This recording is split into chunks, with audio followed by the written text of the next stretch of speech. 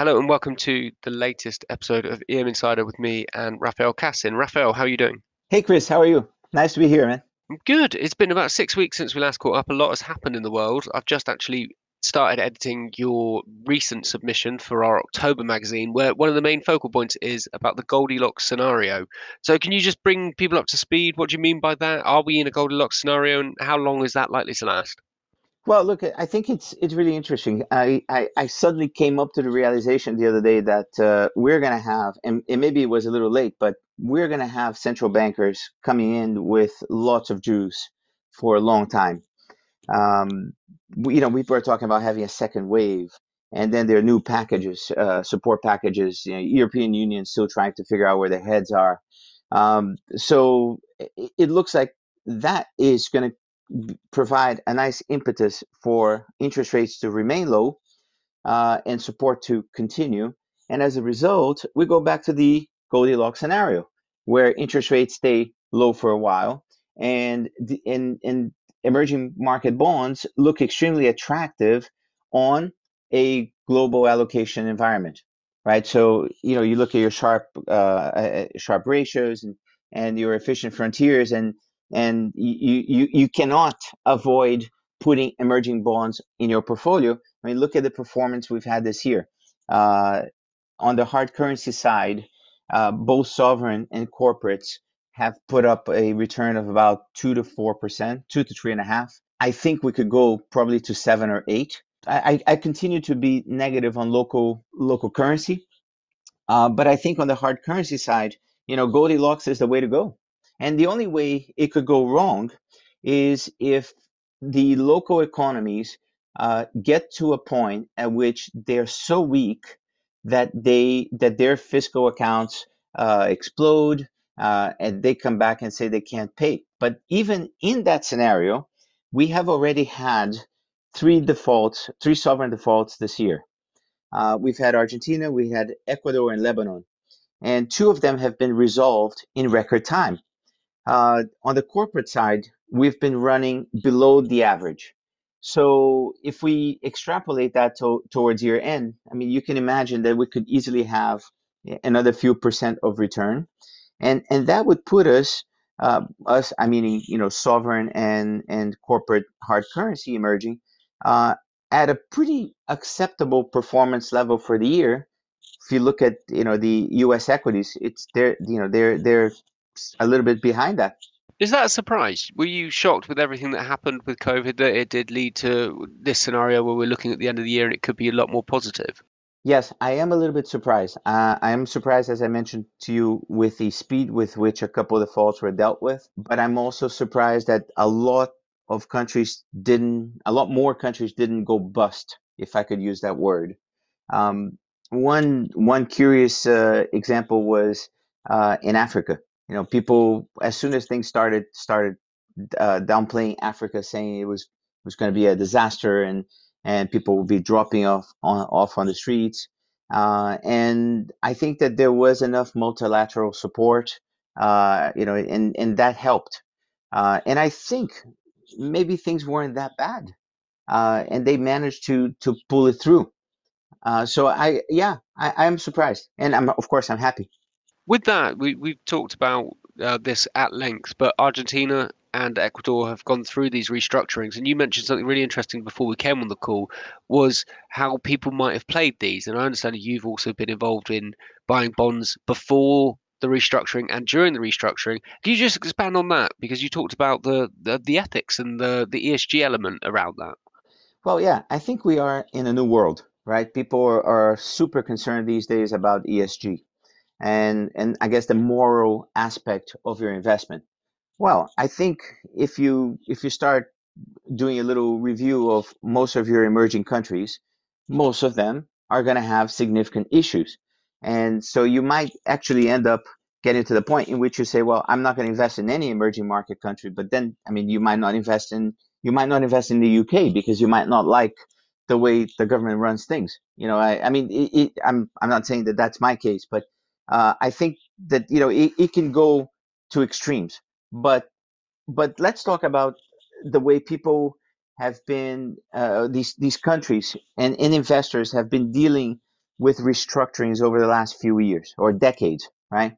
In the old days, you would have hundreds of investors, thousands of investors, private bankers in Lugano who had positions in Argentina and Ecuador, for example, who would participate in the restructuring, discussing bringing their opinion, sharing their views on how the restructuring should be, and having a real vote on things. And these people bought bonds at par. Now, these last two restructurings that we've seen, they were basically lightning speed. Argentina came up with a proposal, and okay, it took a little bit longer than Ecuador's, but it was quite quick. I mean, I would argue that the Argentinians didn't need to restructure, and the only reason they were forced, quote unquote, to restructure was that investors perceived their government as inept, and as a result, bond prices dropped, and then the government said, well, guess what? Since bond prices have dropped, why don't I take an opportunity to take a swipe at investors and reduce our country's debt? And by the way, look good in front of investors. But I would argue the Argentines could have come up with an intelligent fiscal plan that would have worked and let's say bitten the bullet rather than having done this. But coming back to the main road, they and the Argentinians presented these packages. The Ecuadorians, in comparison to the Argentines, gentlemanly behavior. They came up with a deal that was quite attractive. But and that's why you see a 10% exit yield. Bonds are trading. People are happy. Um, and probably Ecuador will be able to finance much more easily than Argentina in the future, I believe, because of that. But the important point here that I pulled out of these two restructurings was that while in the old days you'd have this private banker in Lugano and negotiations would go on for a while, and at some point you might have even vulture funds get involved. So at some point you would have uh, an agreement that might not be the best for the sovereign, but it was good for everybody, right? But with these two restructurings, investors were basically put against the wall with a shotgun in their heads and told, you have to accept it. We have COVID. Why, we have to get this deal done. Now, the big difference between the old days and now is that these creditor committees were made up of very few players, and interestingly, the decisions were made very quickly, with very, I would say, substantial haircuts, especially in the Argentinian case. Now, my view, and by the way, in the Ecuadorian case, even though I've mentioned it was a gentleman's agreement, the Ecuadorians are paying 0.5% for the first year on their interest, while I have bonds uh, that I've had that were paying over 9.5% coupon before. So we're talking about a 5% coupon compared to what it was before. So okay, in the longer years, in the later years, they have obviously stepped up and coupons will be higher, but the Ecuadorians have come out really nicely in this. And here's the interesting point that I'm trying to bring up, with long conversation. It's that the decision making was made by very few players this time. And I think these players probably bought a lot of bonds after the default or after things collapsed. And in a world of ESG, at some point, we have to start differentiating between vulture purchases and real investor purchases. And the reason is very simple. If I bought a bond at par, which, by the way, in the Ecuadorian case, I had, um, should I have more rights than the institutional investor who had more bullets to play with and eventually bought bonds at 40 or 43, I think was the low. I can't remember in Ecuador. Which, by the way, I also ended up buying bonds at around 50. So I happen to be in a strange position. But should I, with my par purchase, get more voting rights than the guy who bought it at 50 once a restructuring had been announced, right? And I think this is going to be an important point for the future, because if people are buying at 50 and their vote is counting the same way, even though a restructuring was announced, well, that starts tilting the power to some people who might make decisions that will be, let's say that they will accept more of a loss, right? And that may not be very interesting for the overall retail community. Has this ever been in any way assessed before? Because I know we talked about before this call the vulture funds coming into Argentina when that was being done. That wasn't this restructuring, that was the previous one, and there were some big hedge funds involved in holding out for payments from defaults from many years ago. But has there any ever been any way of addressing this that you know of? Have people looked at it and said this isn't right? You shouldn't have the same amount of voting power if you bought in the middle of a major upheaval?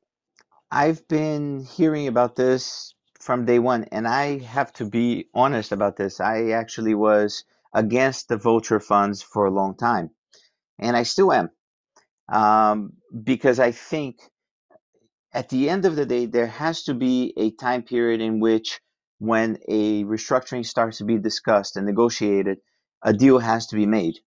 So, at some point, the chairs have to, the music will end, and you have to sit on the chairs. But the question is, should you do it after the second note or after the whole music has played, right? And so I think there has been criticism of the vulture investors for a long time. I happen to be this time on the side in which I've seen both sides. So I find it interesting, and very, very interesting, Chris. I mean, the negotiations were too quick. You could never have involved a lot of people in this. You could have involved a lot of volume, but I think that the approach of the retail investor this time was, we're having COVID. I have no cash flow. I don't really want to stick around for 10 years waiting for a deal. So if these guys have managed to sit with the Ecuadorians and the Argentines, and they've been able to pull a deal in which, wow, these guys will actually pay, restructure and pay, then I think people have agreed to go along with it. But talking to a lot of retail investors, I get the feeling that they're not too excited about the terms of the deals. I mean, they could have been better, and I think that's the issue. I think at some point EMTA should probably start dealing with the timing of purchases, because if we look at the Elliott case in Argentina, they ended up getting a pretty substantial payoff in the end. So for the other guys who agreed to a deal at first, they did so much better that you might ask yourself, well, is it fair? Okay, they've put some money on lawyers' fees and all of that. They've waited for many years, to get, with a carry, having a negative carry. But you've got to ask yourself that at some point, and I think we are getting to that point. It's a really interesting point. I think there's going to be a lot more done around that. And when we were talking about the vulture funds before, of course, Elliot comes up as a huge example because I remember there was that issue of them impounding an Argentinian naval vessel as well to really make their point, and that really pushed that idea that they were preying on the country to an extent. And so it'd be interesting to see if anything is ever done about when people come in and how they operate as well. Well, I believe that they should use these tactics. Okay, but I believe that if they get anything out of the tactics, there should be an equitable distribution amongst them and other holders. Meaning, whatever they get, of course, they will share the costs that they've had in getting that, but they should also share the benefits. Of course. Well, moving slightly away from that because it's a fascinating area and I think there's much more to do on there. But I was interested also to get your view on some of the other countries and how they're coming along. We've in your column this month you've talked about Turkey, you talk about Lebanon, you talk about Belarus. Could you just expand on where they are and whether they're actually interesting for you as an investor? Yeah, well, actually, there's one more interesting point on this restructuring issue. I got some news yesterday that the Venezuelans have raised a flag, a white flag, and mentioned that they are interested in having discussions with bondholders, especially considering, quote unquote, the fact that there will be the 3-year default pretty soon. And some people believe that 3 years is where the statute of limitations comes through. Actually, sorry, not the statute of limitations, the limitations on the prospectus of a few of the bonds. Um, I've read interesting points about both approaches. One approach says that you have to, what it says on the prospectus in legal terms does not mean that in November this year, your coupon will be basically ignored if you don't sue them. And I've talked to lawyers about this, so I'm pretty comfortable that they know what they're talking about. But then there are a few guys out there who are trying to push you to buy funds that supposedly are going to be used to fight against the Venezuelans, who are saying, well, in 3 years, if you don't sue them in 3 years, you lose your interest. Now, I think that that's not going to be the marking point, but please don't quote me on that. I'm not a lawyer, but I've heard from significant number of lawyers that that's the case. What will probably happen is that they'll have the New York law statute of limitations, which does kick in after 6 years. So we supposedly have a little bit more time, but it looks like the Venezuelans are trying to play with that and have discussions with people. So we'll have to keep that space open because I think from now until November, a lot of conversations will start taking place, and it's constructive. But it's another one of these cases in which you were expecting something to happen one day and it may be that it happens in the next quarter. So yeah, that's Venezuela, right? Let's put that out of, in the back burner for now. Um, you brought up, my comments on Turkey. Well, I have been hearing for years that Turkey has no problems in funding, that they have a close relationship with the European Union, and that everything will be fine. I've even heard that the lira, was going to recover to four with the dollar. But unfortunately, that's not happening. Uh, uh, the president is not really market friendly. And as a result, we're seeing discussions between him and people in the economy ministry, and issues about whether interest rates should be higher or lower in order to fight inflation. I mean, things that are interesting from an economics point of view because some of them are not logical. And what's been happening with Turkey is the currency has been blowing up, and the relationship with the EU is not that great. I mean, we're talking about warships in the Mediterranean and issues with who's going to be able to get gas or oil. So I think that we're entering an interesting phase for Turkey. And I'm not saying that Turkey will default, uh, but I'm believing, like I think most of the market, that they have to be a little bit careful on the fiscal front, because if they let it slip, it might be that they don't get very attractive rates in the future. So it might become costly for them to finance their foreign debt. So I would say, I would keep an eye on Turkey. I'd say that. One final point, Raphael, then to round out, and it's probably a bigger one than a few minutes, but Belarus. We've seen a lot of headlines, we've seen a lot of protests, we've seen a lot of outrage and anguish. What does that actually mean from an investment perspective? I think nothing. I remember when Putin came into power, when Yeltsin passed power on to him, people were all worried. And then over the years, Putin had a pretty centric approach to government. And people didn't like that. And okay, I don't want to bring that into an ESG discussion, but I think that he's been managing the economy in a comfortable way. Okay, there are discussions about Navalny and these things, and okay, that's all valid. But I think in the Belarusian case, uh, Lukashenko is going to somehow get a deal with Putin, because Belarus is important for the Russians, from a strategic point of view, historic. So I think at some point there will be enough support, and I can understand why people want to have another orange revolution there, but I think it will be more difficult. So I've seen bonds drop a little bit. They've then come back up, and I imagine that's basically all the noise we're going to see there. If you would let me just touch upon one interesting point, I would say, I think that Lebanon requires a lot of attention these days. Maybe the IMF, international community, has to start looking at ways of dealing with them, because they're not sorting their political problems out, and it would be important to deal with that before it's too late. Perfect. Raphael, as always, thank you very much. It's covered a huge amount of ground in a short space of time. It's always appreciate your time and your insights, and I look forward to speaking to you next time on EM Insider. It's always a pleasure, Chris. Thanks very much, Tua.